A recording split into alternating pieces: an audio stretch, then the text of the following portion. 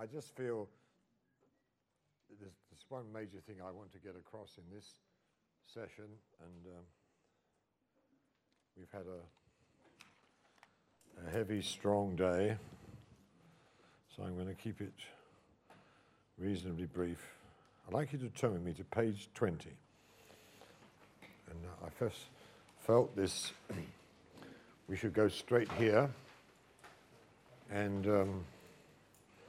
it does continue on well from what we heard in the last session. I just want you to come to page 20, and at the bottom of page 20, it has an eighth dimension of the cross, which is the power of the cross to heal and to deliver us from all pains and all sicknesses. And we just want to make it clear that sickness isn't a normal human condition, it's part of the curse. Amen? When God created man and they put them to live in the Garden of Eden with all the other animals, sickness and disease and all these things were totally unknown. And they weren't part of God's creation, and they are a corruption of God's creation by the evil one. Amen? You've got to get that. There's no such thing as a natural sickness. Get that quite clear. Everything in the realm of sickness is demonically caused. I'm not saying every person with sickness is demonized. I'm saying the root and cause of it all is demonic. Amen? You've got to get totally clear about that and be quite sure, as Jesus was, that when he was dealing with sicknesses, he was dealing with the devil. And therefore we've got to, and it's primarily a spiritual problem. And I'm not saying that natural medicine can't do things to help, but it's a way that man has devised to fight this demonic assault upon the human race. And to some extent it's successful, and some of the times it's disastrous. Amen? So we've got to get, if we want to really see the kingdom come, we've got to get back to the root. And there is a great clear teaching of Scripture that one of the great results of the cross is that there is now the power of the cross is able to deliver us from all pains and all sicknesses. Let's just turn over the page to page 21. And once man stepped into independence and became a sinner, then Satan was immediately able to rule over this independent man and curse him. And he cursed him with a threefold curse. And this curse passed upon all men and tragically upon all creation. This was the curse of sin, and the curse of sickness, and the curse of poverty. They're all part of the curse. And we've got to get to the place where we no longer accept living in sickness any more than we would accept people continuing to live in sin. Amen? And secondly, we can't accept the fact that people continue to live in poverty.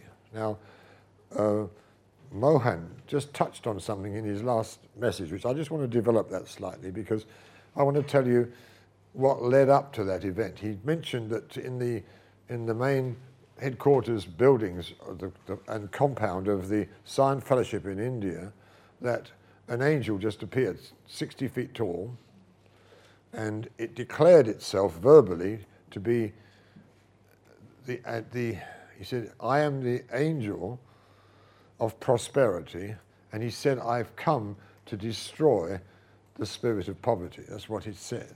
Now, I was preparing to come and take the annual leaders conference, and I was due to arrive in, I think, 2 or 3 days' time.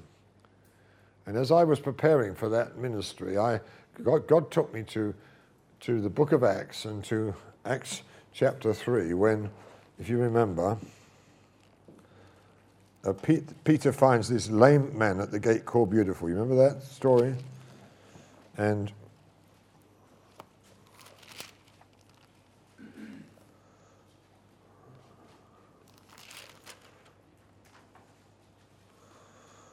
it says that Peter, fixing his eyes on him with John, said, look at us. And so this man gave them his attention, expecting to receive something from them. And here were these two apostles about to go into the temple, and this man was asking for alms, because this man asked alms or giving from everyone. He was lame from his mother's womb. That's what it says in verse 2. And when Peter saw him, he fixed his eyes on him, and he gave him his attention expecting to receive something. And what God said to me was, he said that the church in India, because of the terrible economic condition of India, when apostles have come from America or Britain or some other country, they said the church in India is behaving just like that lame man. He's been lame from birth and never ever stood on his own feet financially. They've always looked for financial handouts, and I'm not saying that's wrong for the prosperous nations to bless the poor nations. I'm not saying any of those things, but it's brought a kind of mindset, which was that I'm permanently lame, I'll never be able to financially manage, and therefore we've got to look to the West to financially support us. So whenever anybody comes, they're looking for a financial handout because the work is poor and the needs are desperate. And God said to me, he said, now that's a picture of the church in India, and the day has come to change that. He said, I'm going to teach you how to teach the church to stand on its own feet financially and to become and as a result of that, to become economically transformed so that they can now come into their deliverance from the curse of poverty. And that I'm going to change the economy of India. And that was how many years ago? About 5, 6, 7 or 8 years ago. So I came with this message to preach on the lame man being a picture of the church, and and Peter said, he said, I don't have gold and silver. What I do have, I'm going to give it to you. What he had to give him was faith. And he gave him faith to stand on his own feet. And God said, now, the purpose of your visit to this Zion Fellowship leadership team is to do exactly the same thing. Don't just try and raise a few $1,000s or even $10,000 or $20,000. He said, I want you to give them something better. I want you to give them the faith to stand upon their own feet. And that they are to learn that even as we read in 1 Corinthians chapter 9, that even the poor, we're told, have something which they can begin to sow in giving. And you don't wait till you get rich if you want to see God's prosperity.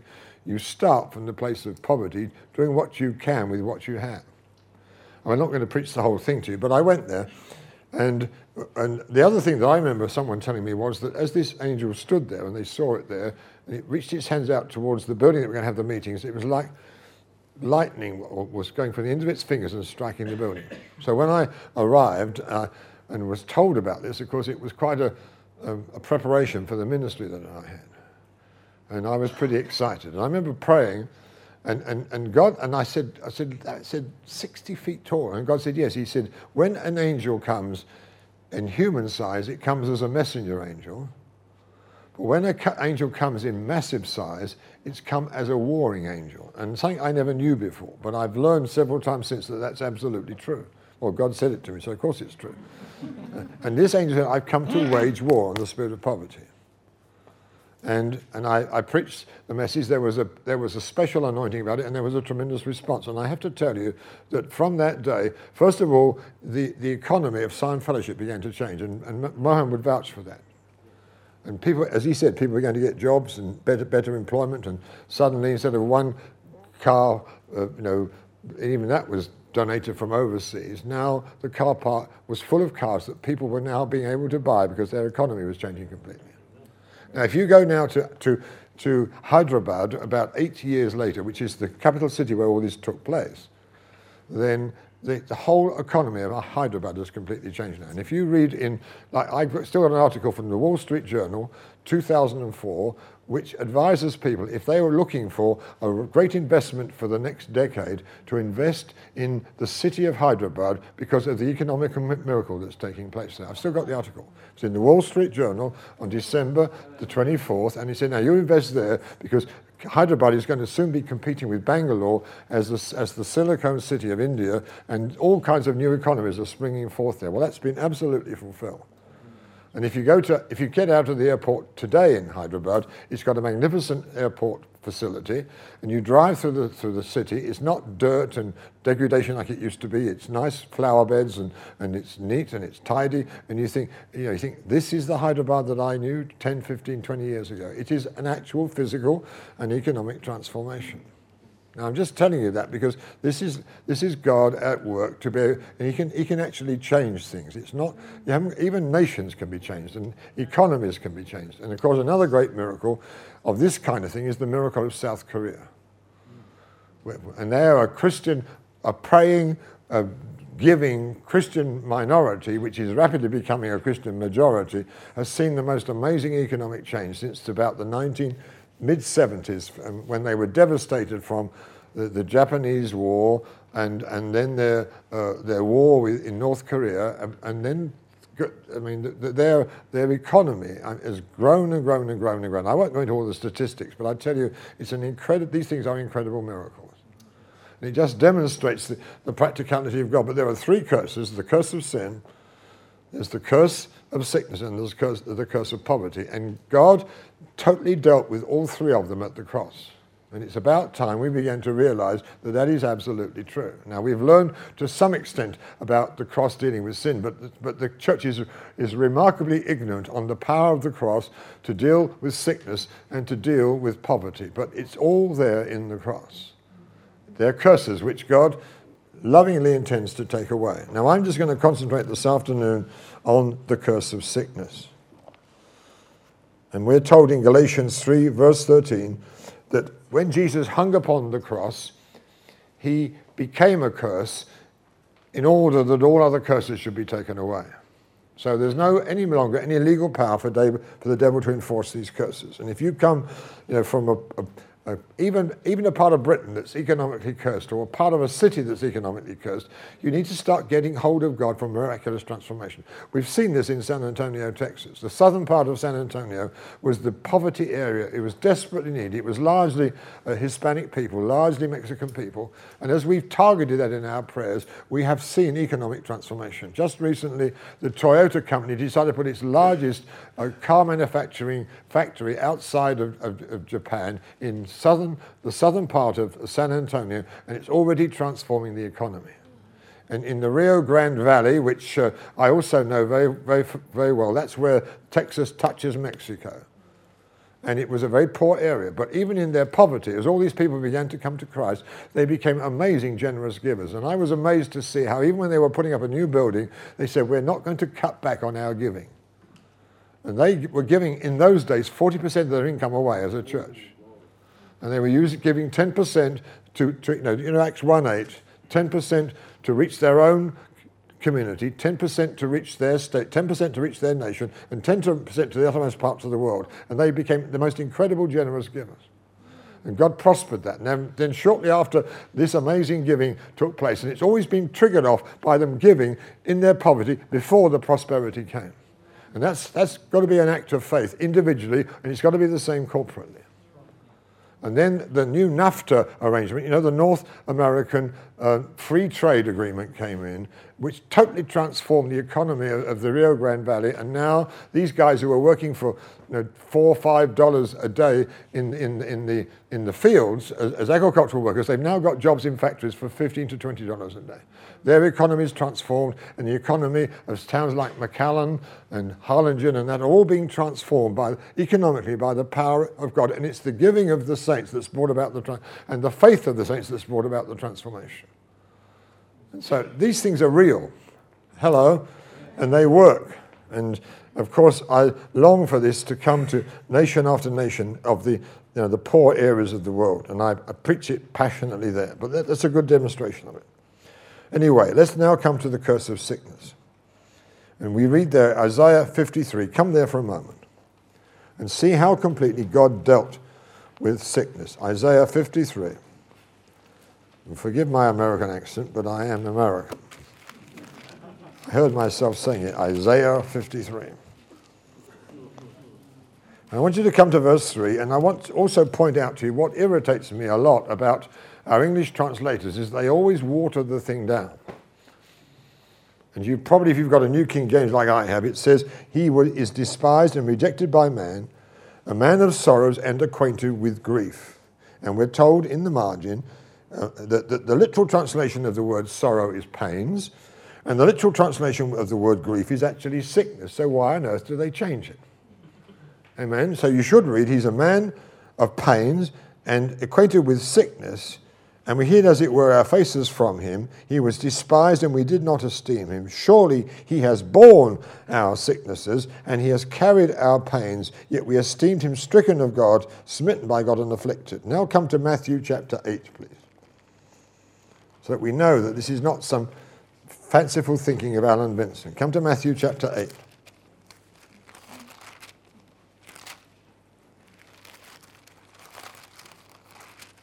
And you come to verse 16. Jesus has just healed Peter's sick mother-in-law, verses 14 and 15. Verse 16, when evening had come, they brought to him many who were demon-possessed. Notice how it's all attributed to demons. Please notice, many who were demon-possessed, and he cast out the spirits with a word, and healed all who were sick, that it might be fulfilled what was spoken by Isaiah the prophet, say, he himself took our infirmities and bore our sicknesses. So he's quoting it the way that it should be quoted there. Amen? Directly attributing those verses in Isaiah to the ability to have a multitude of demonized sick people and be able to cast the demons out of all of them. It's the power of the cross that did this. Amen? So at the cross, he broke the power of the devil, not only in terms of sin, but also in terms of sickness. And every pain and every sickness was included in that which he suffered on the cross. And we're told particularly that it was by his stripes, or by the wounds of his back, that we were healed. And Peter quotes that in 1 Peter 2:24 and says that by his stripes we have been already healed. In other words, in the cross is the power and is the legal right to heal every sickness and every disease. Amen? But it's a matter of dealing with the demonic. Sickness is not normal or natural. It's a demonic invasion and perversion of God's perfect creative handiwork. Satan's purpose is to corrupt, steal, to kill and destroy. Although there are multiple of physical manifestations, the root is nevertheless spiritual. All diseases are directly or indirectly the activity of wicked evil spirits. And so we've got to learn that we're waging war with demons here. There is an obvious diabolical intelligence about many diseases. And I'll give you some examples. And I've had the privilege of knowing quite well as close friends some brilliant doctors who are working in medical research. I'm thinking of two of them particularly who work in Addenbrooke's Hospital, or were, I'm not sure they still are there today, but I think so. Working in Addenbrooke's Hospital, Cambridge, in the forefront of tackling leukemia, particularly in children. And these are both wonderful Christians, spirit-filled men, brilliant in their intellect, brilliant in their scientific knowledge, and they've recognized that as they've come to fight cancer, that they're dealing with a diabolical intelligence. And they say that we will work out a way to block it with certain chemical treatments, and we see that it's like as if the germs go away and think, or the virus go away and think a new way to circumvent the antibiotics that we're using. He said it's a battle against demonic powers. He said, what we found again and again is that when we feel we're being outmaneuvered by the intelligence of what are supposed to be microbes, that we get on our knees and pray, and we ask God to give us a divine answer to be wiser in God than they are in their demonic intelligence. He said it's a diabolical battle. And if you study some diseases and look at the way, for example, that the HIV virus invades the T cells, there's something devilish and diabolical about the whole thing. Amen? Maybe you don't know what I'm talking about, but I can tell you that it is absolutely true. And we come to hate the devil's work. Okay, one more thing. Recreative miracles which restore damaged or missing parts to the body they're a miraculous creative work of God and are something separate from healing. So like you get a leper, can be delivered from leprosy, but for their missing limbs to suddenly and gloriously be recreated, that's a miracle. That's not dealing with sicknesses in the literal sense of the word. Amen? So what we can always claim is that that devastating work of the devil, which has done the damage, that we can call it to a halt. But to call forth the recovery and repair and if necessary, the total reconstruction of what isn't even there anymore, that's a miracle. Now, God's also into miracles, but we need to keep these two things distinct, because the power to cast out demons and cure sicknesses isn't the same power by which creative miracles take place. And it's a different gift, and it's a different area of divine intervention, which I'm not going to go into this afternoon, but I just want us to keep clear in what we're dealing with. Okay. As soon as he was anointed, come to page 22, Jesus became the fulfillment of Isaiah's prophecy, and I just read that, Matthew 8:16. He immediately, on the second that, began to claim Isaiah 8:16 and saw answers to his prayers. Jesus, we're told, for this purpose, we're told, the Son of Man was the Son of God manifested, and the word is phanero. He was made, proclaimed publicly and visibly, perhaps is a good translation, and the purpose was that he might destroy all the works of the evil one. Amen? All the works of the evil one. And that's got to include every sickness and every disease. Jesus went about doing good and healing all those who were oppressed by the devil. Can you see again and again and again, the two are put together as one and the same thing? We've got to start to get out of our sort of humanistic mentality that sickness is a kind of natural thing and we need a bit of God's help to get over some of the problems. We're dealing with raw, deliberate, demonic wickedness, and we need to address it as such and come against it with that kind of authority, and then we're going to start to see a lot more success, if you like, if that's the right word, against these demonic powers. There needs to be an aggression in our hearts towards these things. Jesus sent his disciples to cast out demons and to heal the sick. He didn't distinguish or separate between the two. Amen? He gave them authority over every sickness, and he gave them authority over every demon. And again, he didn't distinguish between the two. I give you authority over all the power of the devil. Now go out and heal everybody. That's what he said. We've got to see it in that light. So if you're suffering from a sickness or a disease, or your people are, or your friends are, or even your enemies are for that matter, then you're dealing with the demonic. And if you learn to have authority over the demonic, then you're going to have authority over the diseases, and you're going to see some wonderful miracles take place. Let me just move on. Jesus did not pray for people. I've said that, and it's already been repeated. He spoke directly to the demon causing in the condition and commanded it to leave. A good example, there's dozens of examples I could turn to, but let's just pick on Luke chapter 13. But it comes again and again in all four Gospels. And here is this woman who's bent double with what's that curvature of the spine? Something spondylitis. Scalia spondylitis, is that? Well, that's what's being described here, obviously. And I was in a good old Baptist church in California some years ago, and they didn't believe in healing at all. They believed it was all ceased with the complete of the canon of Scripture. And we came back from this men's retreat, and I was invited to preach in the Sunday morning. And when they realized that I believed in all this stuff, they wished they'd never invited me. And I forget quite how it all happened now, but all I remember is that this precious woman came into the church with that condition, and she came in, and somehow I got to the place where I called them forward. She came forward, and as I touched her back, there was like shots from a rifle, bang, bang, bang, bang, bang, bang, and she straightened up.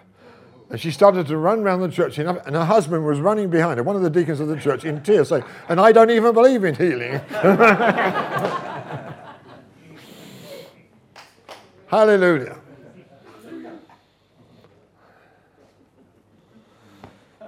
So Luke 13.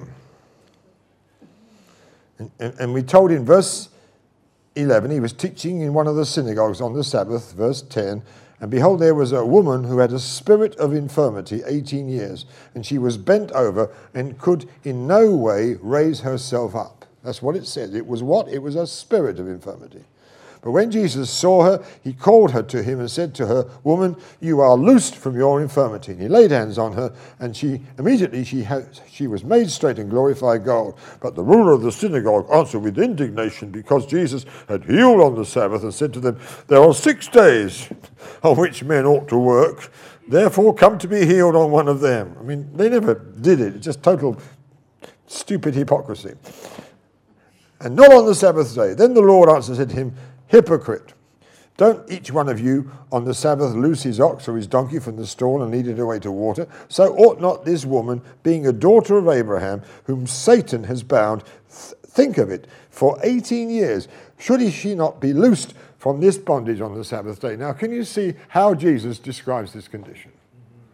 This precious woman is being afflicted by a foul, stinking demon, and he's not going to let that continue. And he thinks, for 18 years she's been living in this misery, and not one day of it was necessary if someone was around who knew how to deal with the devil. Amen? I think we need to get a bit more indignation in ourselves. We tolerate so much. Think, well, that's just normal. This is human life, and things are getting worse and worse. Everybody seems to be getting cancer, so it's all quite normal, and it's just life. And we've got all kinds of strange new things in the atmosphere. And if we sort of wash our hands more often, and if we filter our air better, we're going to deliver ourselves from all this stuff. No, this is demonic. If you filter your air 20 times over, he'll still find another way to attack you. Amen? You're dealing with the devil, an intelligence, who's out to destroy because he loves to destroy. And God hates him and hates his works, and he's come to destroy all the work of the evil one. Jesus didn't just pray for people. He spoke directly to the demon causing the condition and commanded it to leave. We just read that. Jesus never refused to heal anybody. He healed everyone who came to him without exception. Mark 6:53-56. Jesus had authority and functioned this way, not because of his divine nature, although he was God. He had authority because he was under authority. He tells us this in Luke chapter 7. Let's just stop at that for a moment. Verse 1-8. And of course, this was, of course, the centurion who understood the power of Jesus' life. Luke chapter 7.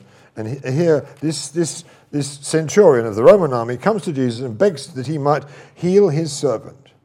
And he says, I too, like you, am a man under authority. And I have soldiers under me. And I say to one, go, and to another one, come, and he comes, and to another one, do this, and he does it. He said, Lord, you don't need to come to my house, verse 7. Just say the word, and my servant will be healed. Because he understood, if you like, he understood the military attitude almost that Jesus had regarding his Father. Although he was motivated by love, he behaved like he was a soldier under the authority of a commanding officer. In fact, the word that's used again and again in Scripture, command, and it comes, I think, 500 and something times, and it's used quite frequently in the terms of Jesus' relationship to his Father. He obeyed his Father's commandments. He lived as one under authority. And as a result, the authority of all that, as I think it was Duncan explained, the authority of the British policeman. Well, it's even more so and more powerfully true with Jesus, that he was a man under authority. And as a result, when he spoke, everything that he said took place because of the power that was behind his word. And so one of the keys to becoming effective in this area is to be a man or a woman who's under authority. And then if God says to do it, you go do it. And all the authority of God will be with you. Jesus on earth, during his anointed 3.5 years ministry, was living in the same humanity that Adam had lived in before the fall. Adam could have lived the same way if only he had remained perfectly obedient like Jesus. At the end of John's Gospel, it says this: if all the things which Jesus did were written down, the whole world could not contain the books. Now that's quite a statement, isn't it? Now you think, how long have you been a Christian? And one day God said to me, he said, how long have you been a Christian? I said, Lord, about 40 years. He said, how many books could be written about what I've been able to do with you in the healing moment? I said, Lord, I get the message. I'm going to be much more diligent about this. Amen? In 3.5 years, the world could not contain the books if everything that Jesus did was written down. Doesn't that quite a staggering statement? Yeah. Think about that. So, okay, well, if we really are his resurrection, and that's even greater than his earthly life, then why is not a lot more flowing out of us than it is? And the problem's not with God, the problem's definitely with us. And we need to get a new passion about this thing and not just be, Lord, help us. Amen. All right. Now let's move on. And the healing is the power of the kingdom. The power to cast out demons and heal the sick is the first manifestation of the kingdom, and it is always the cutting edge to forcefully advance the kingdom. I remember listening to the story of, I forget his name now, it's just gone out of my mind, the guy that's attributed with the beginning of the Indonesian revival. All I know is that in the year 1960, in the Indonesian islands, statistically, Indonesia was regarded as a 100% Muslim country. There were a few little tiny groups of Christians, but they were significantly insignificant. They were statistically insignificant is the term. But one of those statistically insignificant people happened to be a little ditty little Indonesian, and God told him to go out and just to start to move in his own hometown and offer to pray and to heal in the name of Jesus. Not to try and at that point to get them converted, just to give them healing as a free gift, but he had to make it quite clear it was a gift from God through Jesus Christ. He began to move out into his community, and he said that over the next 2 or 3 weeks, I was actually at a conference together in the WEC headquarters, and we were speaking together at this annual conference of missionaries, and he'd come to tell the story of what happened and how it began to happen in Indonesia. Just about 1966 he was there. And it wasn't Mel, whatever his name is, it was someone else. His name just slips my mind. But he said he just moved out and began to do as God said. And he said over the next 2 or 3 weeks, he said something like 2,000 amazing miracles took place. And he said he made it quite clear to all of these Muslim people that this was just the love of God being given to them through the power of our risen Lord Jesus Christ. It had to be clear that it was in the name of Jesus. Then he said after about another 2 or 3 weeks, an evangelizing team came through this same area, and they reaped the harvest which had been created by these tremendous miracles. And he said the miracles continued in even greater intensity. And he said at the end of, I think it was, in the end of 18 months, it was quite a short space of time. He said over 250,000 Muslims had turned to Jesus Christ. And they were everywhere. And I know the latest statistic that I've looked at on Indonesia, that Indonesia is now somewhere between 17 and 20% Christian in spite of fearful opposition. Yeah. And the church is powerful and it's growing. If you meet any of these precious saints that I have and just have time with them, I mean, the price that they are paying and the miracles they're seeing are just absolutely phenomenal. But God's not going to lose this war. Yeah. Amen? I remember being on a plane flying between Nairobi and Mombasa. I was on my way to do a pastor's conference for Reinhard Bonnke in preparation for his crusade in that city. I mean, he was being obstructed by the Muslim leaders, and they weren't going to allow him to come and have a crusade. Every time they tried to get a parade round, they banned it because they had the majority amongst the city elders, and the church was trembling in fear and afraid to step out and be bold, and they were because they threatened to tear this city apart if Reinhard Bonnke came to town. And I found myself on the same plane, and I found myself sitting next to a man who was actually from Iran, and he was one of the Iranian fanatics that were coming to stir up the Muslim community to cause the riots in the city of Mombasa. You can imagine, when we discovered our relative positions, you can imagine the electricity between us. So this guy said to me, I'll never forget, he asked me this question. He said, are you one of these spirit-filled Christians that do miracles? And I didn't try and explain, well, it's not me, it's the Lord Jesus. It would have been too common. And I said, yeah, that's me. I said, I love to be used by God to do miracles. He said to me, you are the only thing we fear. If it wasn't for you people, we would have taken the world long ago. And I said, but my kind of people are increasing in rapid. I said, there's 7 times more of us in Africa every year. I said, you're losing this war. If I were you, I'd change sides. I said, you're on the losing side, I said to this guy. And I got to Mombasa, and I began to minister to these pastors, and I could feel the fear. And I dealt with the fear. And I said, well, okay, the worst thing can happen is that you can die. So what? What happens? You go to be with the Lord in glory, and don't you think it's going to be a lot better up there than it is down here?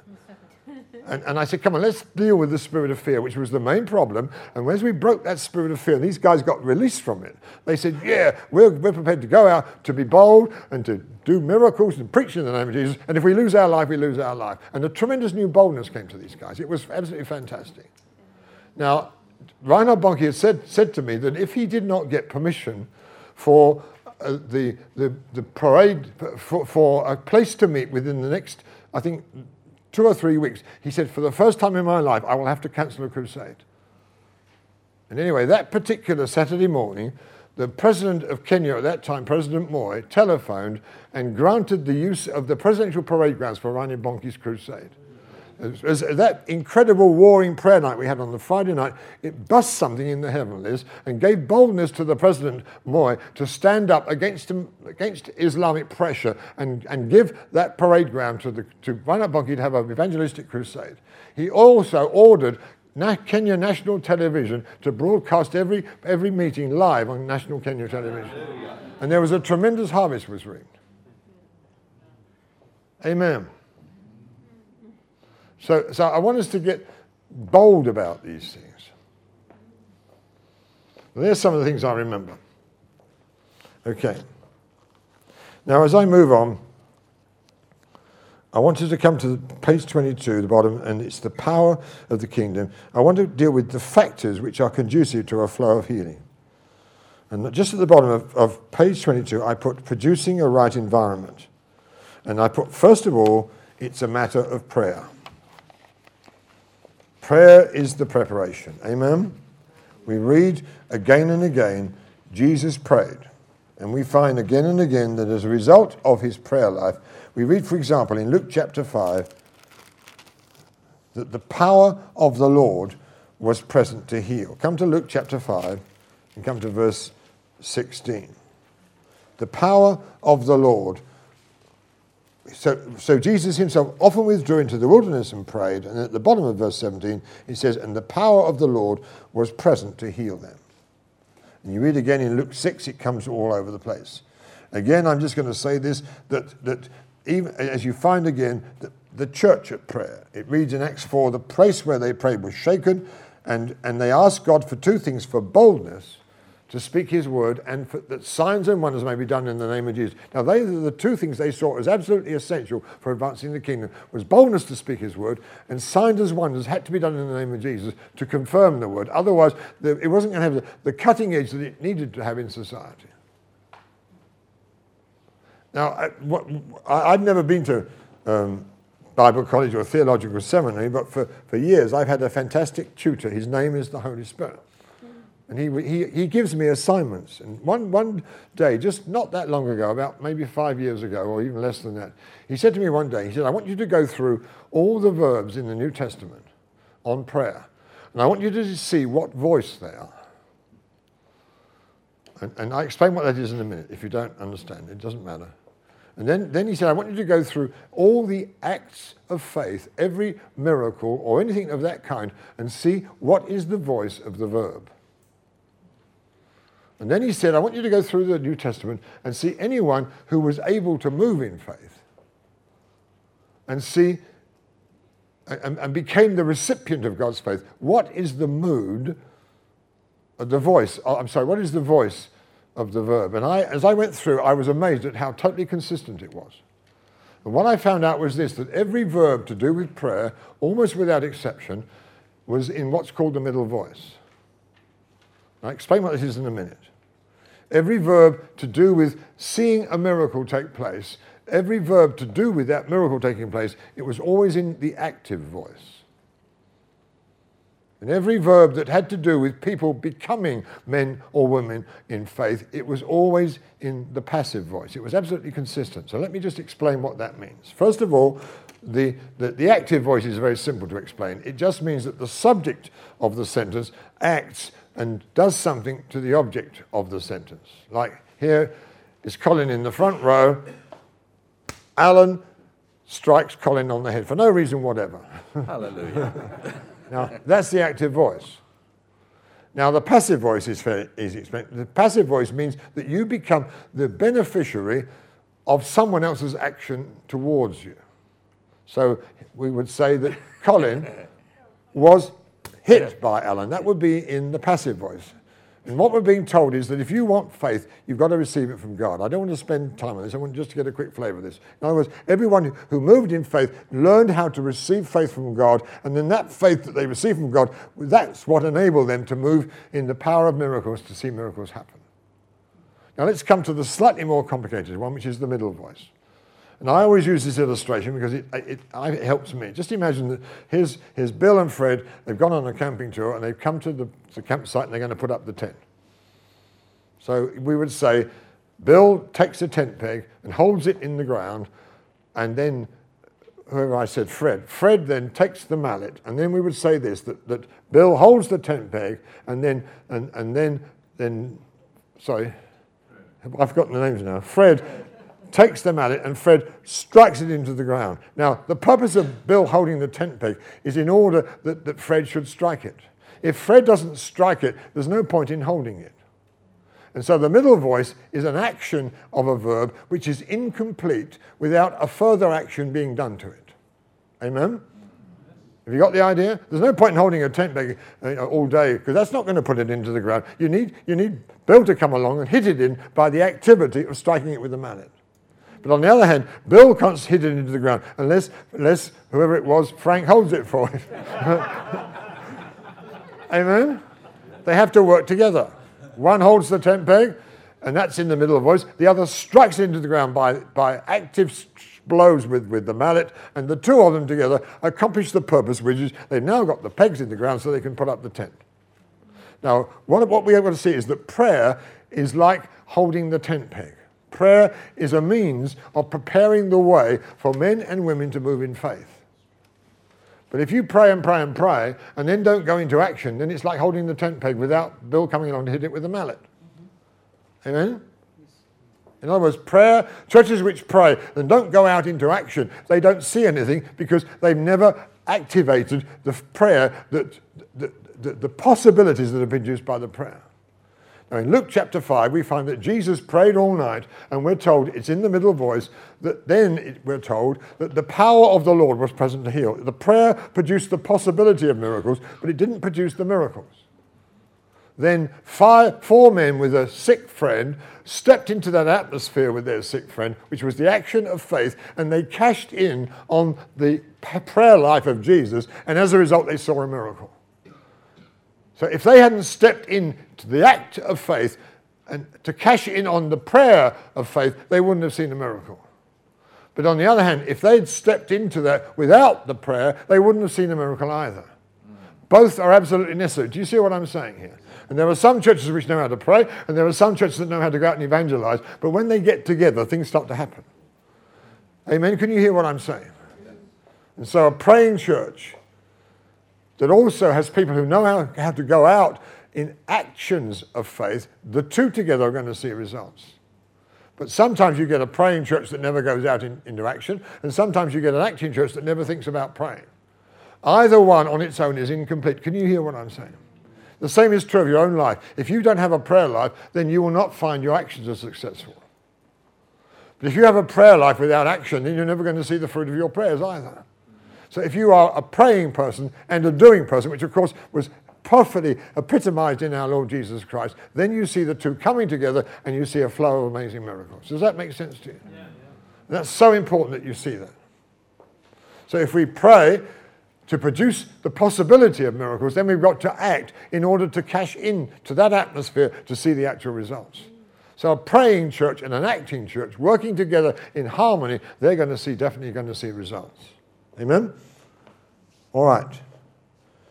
The only reason given for failure in Scripture to heal or to cast out evil spirits in Scripture is always unbelief. Amen? Sometimes it's in the people trying to act. Sometimes it's in the environment in which you try to do that action. Jesus could do no great work in his own hometown because of their chronic unbelief. It was so bad that it even made Jesus marvel. I don't want Jesus to find that's true about any part of the United Kingdom, although I think he would if he walked around. He would be appalled at the chronic unbelief. Oh yeah, we've been to church for the last 30 years, never seen a miracle, and we don't really believe it's going to happen. And there's this wall of unbelief which prevents things happening. And even then, I've been with Reinhard Bonnke in Africa and watched him in Africa, and it's an amazing sight to see him in action there. I've also been with him. I remember coming to London with him for the first time, and he was holding a meeting in Westminster Chapel. It was packed to the doors with Reinhard Bonnke. He preached an incredible message, but not a darn thing happened. And yet, with the same man, with a bunch of raving, fanatical Nigerians, totally different story. It was the environment which prevented it. I've been with him in Birmingham on one occasion when he was ministering there, and again, I thought, well, this just isn't the Reinhold that I know. And it wasn't he was different, it was that the environment was totally different. He could do no great work there because of their unbelief. We've really, really got to deal with this. Amen? All right, let's move on. We're told, without any doubt, in James 5, verse 15, we're told that what the prayer of faith will do what? It will heal the sick. That's what it says. And if they've committed any sins, they will be forgiven them. But prayer doesn't heal anybody. It's only the prayer of faith. You can pray for someone all your life without faith, and it has no effect whatsoever except to waste a lot of time. But that doesn't mean that you don't have to pray more than once, but every prayer you pray has got to be a prayer of faith. Jesus does not condemn repetition. He condemns vain repetition. Do make a distinction between those two things. Because sometimes you've got to hit the same thing again and again before it finally comes down. It's like battering around prayers, but it's each time, every time you pray, it will do something if it's a prayer of faith. But the first time it may not accomplish your purpose. But every time you hit it, every time you hit it, every time you hit it, every time you hit it, the accumulative effect of all those blows will bring the thing finally down.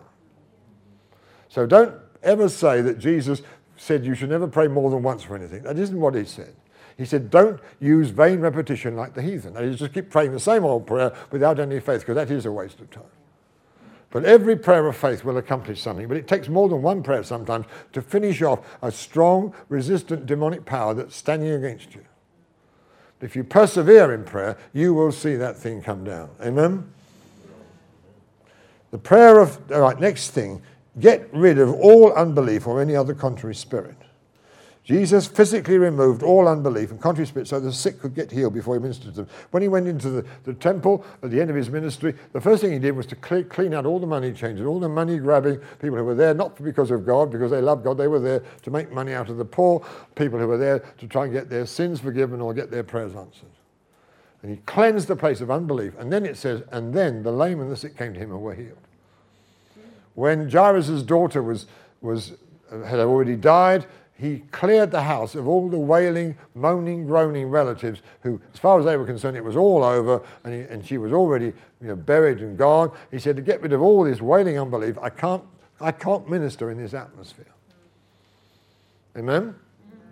So you've got to, and when if you ever you have a meeting, or ever have particularly a healing meeting, don't allow people with hostility and objection and demonized unbelief, don't let them sit in the front rows. Fill the front rows with people who are full of expectant faith so that they produce a climate of possibility that you can move in. Amen? So I could go on. Let's move on. Let's go on now to the bottom of page 23, becoming a channel for God's healing power to flow. So for healings to take place, you need three things. You need a suitable climate, which I briefly described, so for the possibility of healings to take place. That makes it a lot simpler, a lot easier to see miracles. Then secondly, you need an appropriate channel of faith. The power of God's healing has to flow through someone. Amen? And then thirdly, the person who's come to be healed, it helps enormously if they are the right kind of recipient. They know how to receive a healing. And healing can be blocked by any one of those three. Or you can, if you've got the right kind of faith, it's possible to overcome the obstacles, but it makes healings much more uncertain and much more difficult. But if you've got an environment which is conducive to prayer, it's sort of got it's filled with prayer, and it's filled with the kind of prayers so you can feel the power of the Lord present. If you've got people who know how to move as the channel for God to heal, and if you've got people who know how to receive, you've got miracles. Amen? When all three flow together, you're going to see a steady flow of miracles. But let's just for a moment spend a few minutes on the channel. And I'm just going to say this quickly at the bottom of page 23.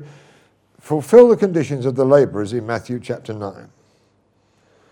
And it begins, first of all, moved with compassion. I still remember two wonderful miracles that I've seen. One of them was years and years ago in Great Britain. And we were there it was one of the Downs Bible weeks at the time. We had all our churches there, and all the young people went off to have some fun in the afternoon. And one of the girls, there was a girl just in her early 20s, and she was inclined, I didn't know this before, she was inclined to have epileptic fits. And she was coming back on site. She had a very, very severe epileptic fit, which threw her down to the ground. And they called me, and I came running over, and there she was, just at the edge of the compound. And she was, she was stiff. She was foaming at the mouth. And I remember looking at this precious young lady, and I picked her up to carry her back to her tent. She wasn't that heavy. And as I was just carrying her, it's ever so hard to describe, but I felt what God felt about her, because she was, because of this, she'd lost her job, she'd lost her driving license, and it was getting worse, and it was just destroying this young woman's life. And I remember just carrying her, and as I was carrying her, I just felt the absolute pure compassion of God for this precious young lady. It's ever hard to describe what it feels like, to feel what God feels like. Yes. And I felt it, and I just said, "You stinking demon, get out of her." That's all I said. She was instantly healed. Has never had any more trouble since. That was years and years ago. And I remember another occasion. This time it was in North America, in a little town of Greensburg. Jim Adkins. Some of you, I think, have met Jim. Anyway, and I was in this little town. And there was a powerful move of God on some tremendous healings were taking place. And they brought this little boy to me who was probably 8 or 9 years of age. He was in the final stages of leukemia. He was skin and bone. He hadn't eaten for days. And he was due to die within a week. And this, I can still remember bringing this little, nothing more than a bag of bones to me that was just about alive. Looking at this precious little kid and his face full of agony, and his mother, I remember his mother's face. And I felt what God felt about this situation. I just felt the total compassion, and I felt the total anger of God against the devil to do this thing. And I just remember saying something like the same thing. You foul demon, you're not going to take this little one. Get out of him. He's going to live to the glory of Jesus Christ. Just something like that. Get out of him. And I felt the anger and I felt the compassion like a flow out of me into this little boy. And they took the little boy home, and then when they took him home, he immediately said he was hungry. And then within a day or two, he was eating well, he was back, and I got a message to say that he was now up, running around, he was playing football, and he's totally gloriously healed. But I'm just using these illustrations to explain, I thought, when God's Spirit gets hold of you, and you feel, and His compassion gets hold of you, you can't just be a professional healer. You know what I mean? You're going to get desperately and completely emotionally involved, and that's part of the price that you pay. But something flows. And here Jesus looked upon this multitude, and it said He had compassion for them. And then in chapter 10, He then appoints the apostles and sends them out to heal the sick, to cast out the devils, etc. He saw them as harassed and helpless, and these are things that it's got to come to you. Come to the back, next page, page 24, and you love righteousness and you hate evil. Now Jesus was not a placid sort of guy. I mean, we're told this in Psalm 45. We're told that He loved righteousness and He hated iniquity. Our God's a passionate God. He hates the works of the evil one.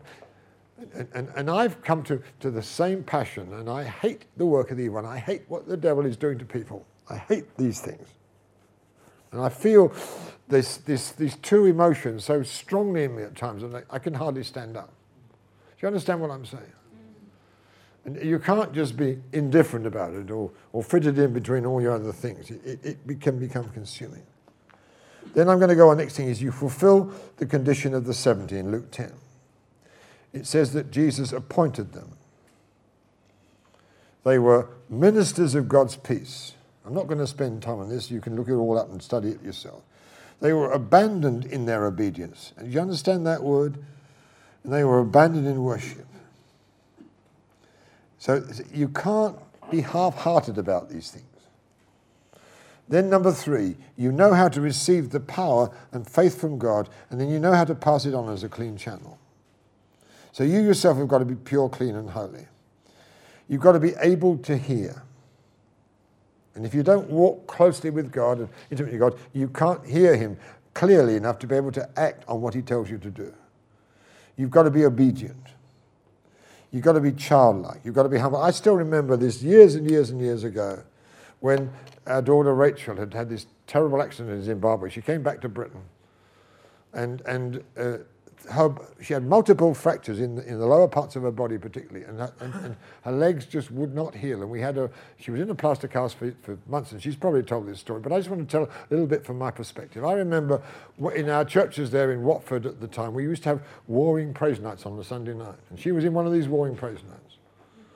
And I remember her, and then as we were just warring and praising and longing, she was a patient of the Stammer Orthopedic Hospital. They were doing everything they could medically for, and they were thinking about possibly having to open up her legs and pack every fracture with live bone chips to try and get a fusion. And the thought of it was absolutely horrific. And Rachel said, "No, just leave it alone. Let's just wait a little bit longer to see what God will do." And we were in this meeting this particular night, and as we were worshiping and praising God, I just heard God speak to me. I thank God I was clear enough, close enough to hear what he said. And secondly, I thank God I was just obedient to do what he told me, because what he told me to do had made no sense at all. And this is what God said. He said, the spirit of death that tried to kill Rachel is now in her bones, resisting the healing. Cast it out. Now I was just beginning to get into the whole healing thing, and lots and lots of things to learn. And I never even knew there was such a thing as a spirit of death. And I didn't know how it operated or how it worked. I've learned a lot more since then. But I got a message from God, and I just obeyed what I was told to do. So I went over to dear Rachel, and I just repeated what I'd heard. You spirit of death that tried to kill my daughter in Zimbabwe, in Harare, I'm now coming against you in the name of Jesus, and you're now resisting the healing of her bones, and I'm casting you out in the name of Jesus. I said, get out of her. All that we know is within 2 or 3 weeks of that, her legs were perfectly healed. Now, one leg was still rotated 20 degrees. One leg was still 1 3/4 inches longer than the other. And people like, other people came and prayed. I wasn't responsible for many of these miracles, but over the next 2 or 3 years, she had miracle after miracle until every trace of those terrible injuries was removed from her body. And today, she doesn't have any of them. Praise God. Amen? But I'm just using it as an illustration of how you just become like a little child and just be obedient. And if God says that's the spirit of death doing that, cast out, then I'm just going to do what he says. Amen? I'm not going to try and be clever. I'm not trying to understand. I'm just going to be obedient. So to be a channel, you've got to learn to be close to God, to hear his voice, and then you obey what he says with just childlike obedience. And you've got to be humble. It's all from him. It's all of him. It's all to him. It's nothing whatever to do with you. You're not ever going to be able to heal anybody. But he can use your humanity if you'll make yourself available. And when he's done these amazing things, you give all the glory to him and make sure that everybody else does so too. Amen? But you've got to do next thing, number 4, you've got to really believe in who you are in Christ. You understand what I mean by that? And you've got to believe in who he is in you. When Peter came to Aeneas in Acts chapter 9, and he said, Aeneas, Jesus Christ heals you. He was totally aware that he was just a channel that Jesus was using. Jesus Christ heals you. And he got up and walked. Amen? Jesus Christ can use you and he can use me. Believe in who you are. Believe in who is in you. After all, who lives in you? Jesus said in John 14 that if you love me and keep my commandments, then I, in my risen power, and my Father and the Holy Spirit, we will all come and we will make our home with you. Now that's a pretty powerful Trinity. They can do a lot between them. Amen? You remember how that widow woman in 2 Kings 4, where Elisha says to her, he says, woman, what have you got in your house? And he says, She says, oh, just this little pot of oil. He says, well, you start pouring it out. You'll be amazed how far it will go. Now, that's a picture, of course, of the Holy Spirit. Don't despise what you have. Amen? If you're born again, if you're a believer, if you are in faith about what God's made you to be, then if you've got an intimate relationship with the Father and with the Son and the Spirit, if they live in you and if they dwell in you and you dwell in them, I tell you, you're supercharged with the power of the Trinity. They can do anything through you. Amen? It's not you, it's them. Amen? But be like Peter. Say, well, look, I've come to you and Jesus Christ is going to heal you. He's just using my body to do it. And I'm going to clap my hands with joy as I watch him work through me. Amen? Then really believe in the resources that you have. I've put a whole lot of, I've quoted some of them just now. Number 5, bottom of 24. By an act of faith, give them what you've received. This is a little bit hard to describe.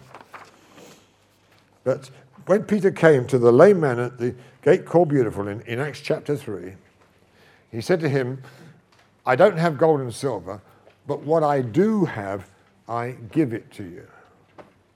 And I remember being in a great healing crusade with a very famous healing ministry. And he got hundreds of people coming forward to be prayed for, and wonderful things were happening.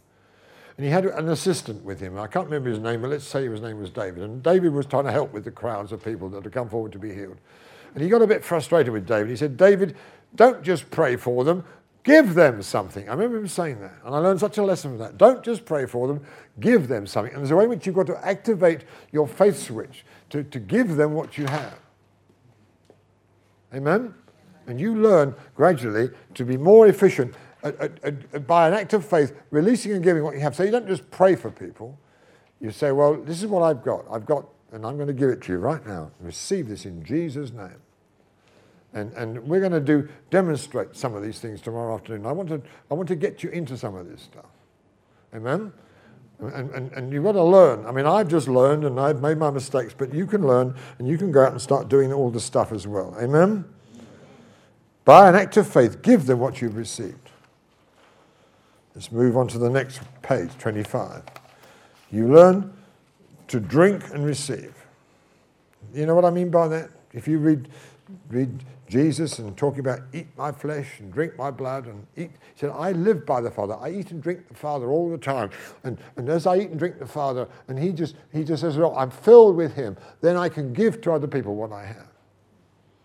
So we've got to live this life of drinking intimacy.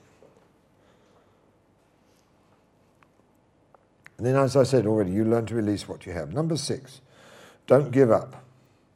Persevere. I remember John Wimber saying in his very, very early days of trying to get into the miraculous. I heard him say this years and years and years ago. And he said, for the first year, when I tried to get anybody healed, he said, I never got anybody healed. In fact, I caught some of the diseases that they had. But it's there in the Word, isn't it? It's there in the Scripture. So he just kept pegging away until finally the breakthrough came. And you may have to persevere. And say, well, does the Word say it or doesn't it? And if it does, persevere. Learn from your mistakes. Don't expect to get there all at once, but do expect to make progress all the time. Keep trying and keep learning. Then I'm just going to move on to one or two things is to those who receive. Receiving and maintaining a healing. Faith is the key. Faith in the complete work and power of the cross. Faith is the substance of things hoped for. It's the evidence of things not seen. Now, in Luke 8:43, we have the perfect example of how to receive. You ready? Luke 8:43.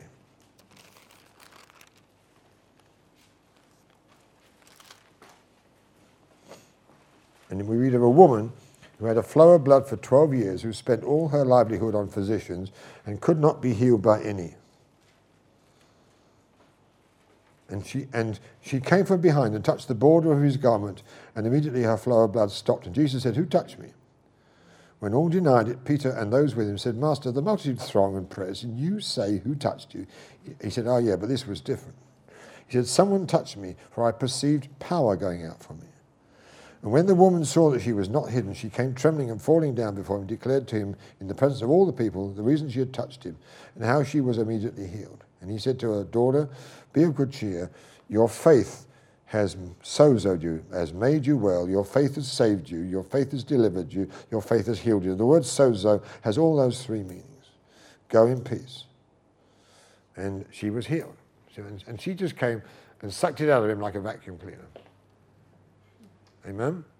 I was doing a healing seminar in Waco, Texas, and there was this lady came, and she was in very, very advanced stages of Parkinson's disease.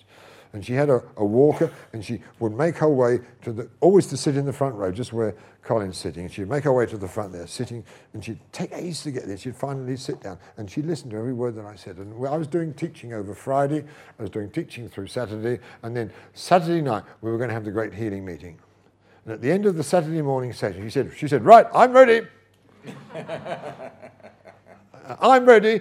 And I said, what for? She said, it's my time to be healed now. I said, and I said, no, well, let's wait till tonight. It'll be much better. I said, no, it's now. Now. And I couldn't get past her. So in the end, I thought, well, to get rid of her, I better pray for her. Lay my hands on her. I laid my hands on her. The power of God hit her. She went flat on her back. She got up, and she was pretty well okay. She ran down the hall, up on the stage, all down the stage, up and down the steps. And when she'd finished all this, there was just the slightest tremor in one hand. She was totally, completely healed. When she came back that night, even that tremor had disappeared. And she she sucked it out of me like a vacuum cleaner. Praise God. She knew how to receive. She said, I'm ready. And she got gloriously healed, and I was just a spectator to it. Even though I did feel the power go through me. And so, on the other hand, you can come up to some people, and they're like it's like a block of plastic. Imagine that this podium was charged with 10,000 volts of electricity. If I was to touch it with a plastic rod, you would never know that it was powerfully charged, because plastic is a non-conductor of electricity. Amen? And that's how some people are, They are so full of unbelief that you can't be a channel for God. But if you learn to become a channel, then it's like God changes you from plastic to copper. You become a good conductor. All we can be is a good conductor. Amen? And if you come with that copper rod to the same, the power flows because it's a good conductor. Amen? But I've had some people come forward in some meetings, and it's like this, and I can feel there's a great atmosphere, and I feel anointed, and there's this block of plastic standing there. I said, I can't do anything with you. I said, are you expecting anything? No, not really. I've had all the best people pray for me, and they couldn't do anything, so I thought I'd come and see what you could do. I've actually had that said to me. I said, well, you might as well sit down now, because there's nothing I can do for you till you deal with your chronic unbelief. Amen? So some people stand there, and it's not enough even to be passive. You can become an active receiver. Like this precious woman that I just mentioned with her, very advanced part. She I'm ready. I'm going to get my healing right now, whether you like it or not. Give it to me. If you've got an atmosphere where the power of the Lord is present to heal, because of a praying church that knows how to pray, and there's an expectancy, and there's a readiness, and a delight to see God move in these wonderful ways. And if you've got people who know how to be good conductors, who've kept themselves pure, they live a life of holiness, they live in intimacy with God, they've got sensitivity to hear Him, and they know how to hear His voice, and whatever He says to them, they're just prepared in obedience to do whatever He says. And they know how to release what they've got and give it to someone. It's ever so hard to explain that, but there's all this word about praying for someone and giving them what you have. You've got to. It's like a faith switch, and you sort of empty yourself into them spiritually by an act of faith, and it drains something out of you. I find that praying for the sick is much more exhausting than anything, because actually, like Jesus, you can feel power go out of you. And then you've got people who know how to receive. If you've got those three things together, you're going to see miracles. Now, anyone on its own can still triumph. But when all three are working together, you've got a flow, which will go on week in, week out, and it'll just always be there. Now, I'm going to just bring this to a close now. because I feel that's as much as we can deal with this afternoon. And this is one of the great dimensions of the cross. It's one of the great powers of the cross, that Jesus Christ took all our sicknesses, he took all our diseases, he took all our pains, and he paid the curse for every one of them. Every curse that had ever been inflicted by the evil one upon the human race, he paid the price for that curse, so that curse can be removed. Amen? And as a result now, because of the cross, we can now step out and we can declare that every work of the devil in this whole realm of sickness and disease, that the power has been conquered at the cross. And the devil can deceive you. He can get you to bear pains and sicknesses that you don't need to bear. I just remember one more meeting. I'll just tell you this story. Just take 2 minutes. I was at a church in Titusville, Florida, and I was seeing a tremendous flow of miracles. Some wonderful miracles took place. And as I stepped down from the podium, I felt, such a pain hit me in the back. Oh, what a pain it was. And then I heard this little voice say, well, isn't it worth suffering in order to see all these miracles? And I thought, why don't you just be willing to bear pain and suffering and be attacked by the devil and afflicted, so that you can be a channel for God to heal people, you see. And I thought, I'll be the martyr. And I thought, wait a minute, I don't have to do this. I said, I don't have to suffer pain in order to get these people healed. I said, Jesus has already paid for it. I said, get off my back, you stinking demon, literally. And it went as suddenly as soon as it came. And I realized that I was being sold. Aren't you prepared to suffer to get people healed? I don't have to. It's already done. But I almost fell into that trap. I thought, I'll suffer, I'll endure hardship, I'll suffer pain. Why on earth should I let the devil afflict me in order to get people healed when it's already paid for and done? I thought, no, you're not going to sell me that one again. And I was set free the moment I turned from acceptance to warring faith, and that was broken off me, and it never touched me any longer. Amen? Well, let's stand and let's just pray.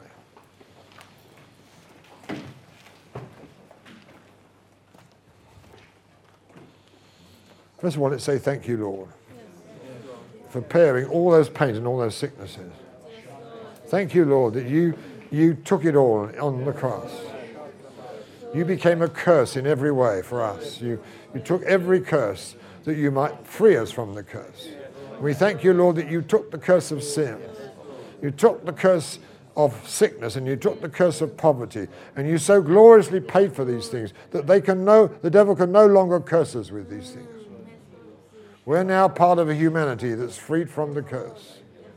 We thank you, Lord, for our own ability to live free from these curses.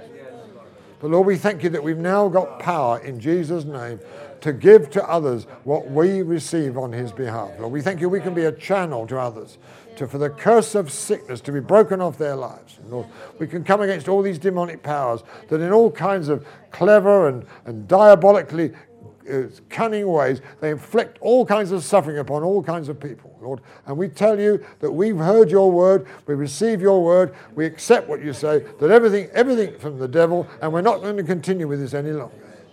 We're going to break the curses in Jesus' name, Lord. Now teach us, Lord, how to be wise and how to be effective and how to be an efficient channel for your power to be released through us, that we might see a flow of healings to your glory. Now we ask this in Jesus' mighty name. We thank you for what you've done at the cross on our behalf. But it's not just for us, it's also for the whole world. We thank you, Lord, we can loose the ocean of your healing power. There's enough for every single human being on the face of the earth, and still there'll be plenty left over. You can take away every sin, you can take away every sickness, and you can deliver the world from poverty. And Lord, we're claiming for the full power of what you did at the cross to be loosed in our world and in various societies as we begin to understand the ways of your kingdom. In Jesus' mighty name. Amen. God bless you.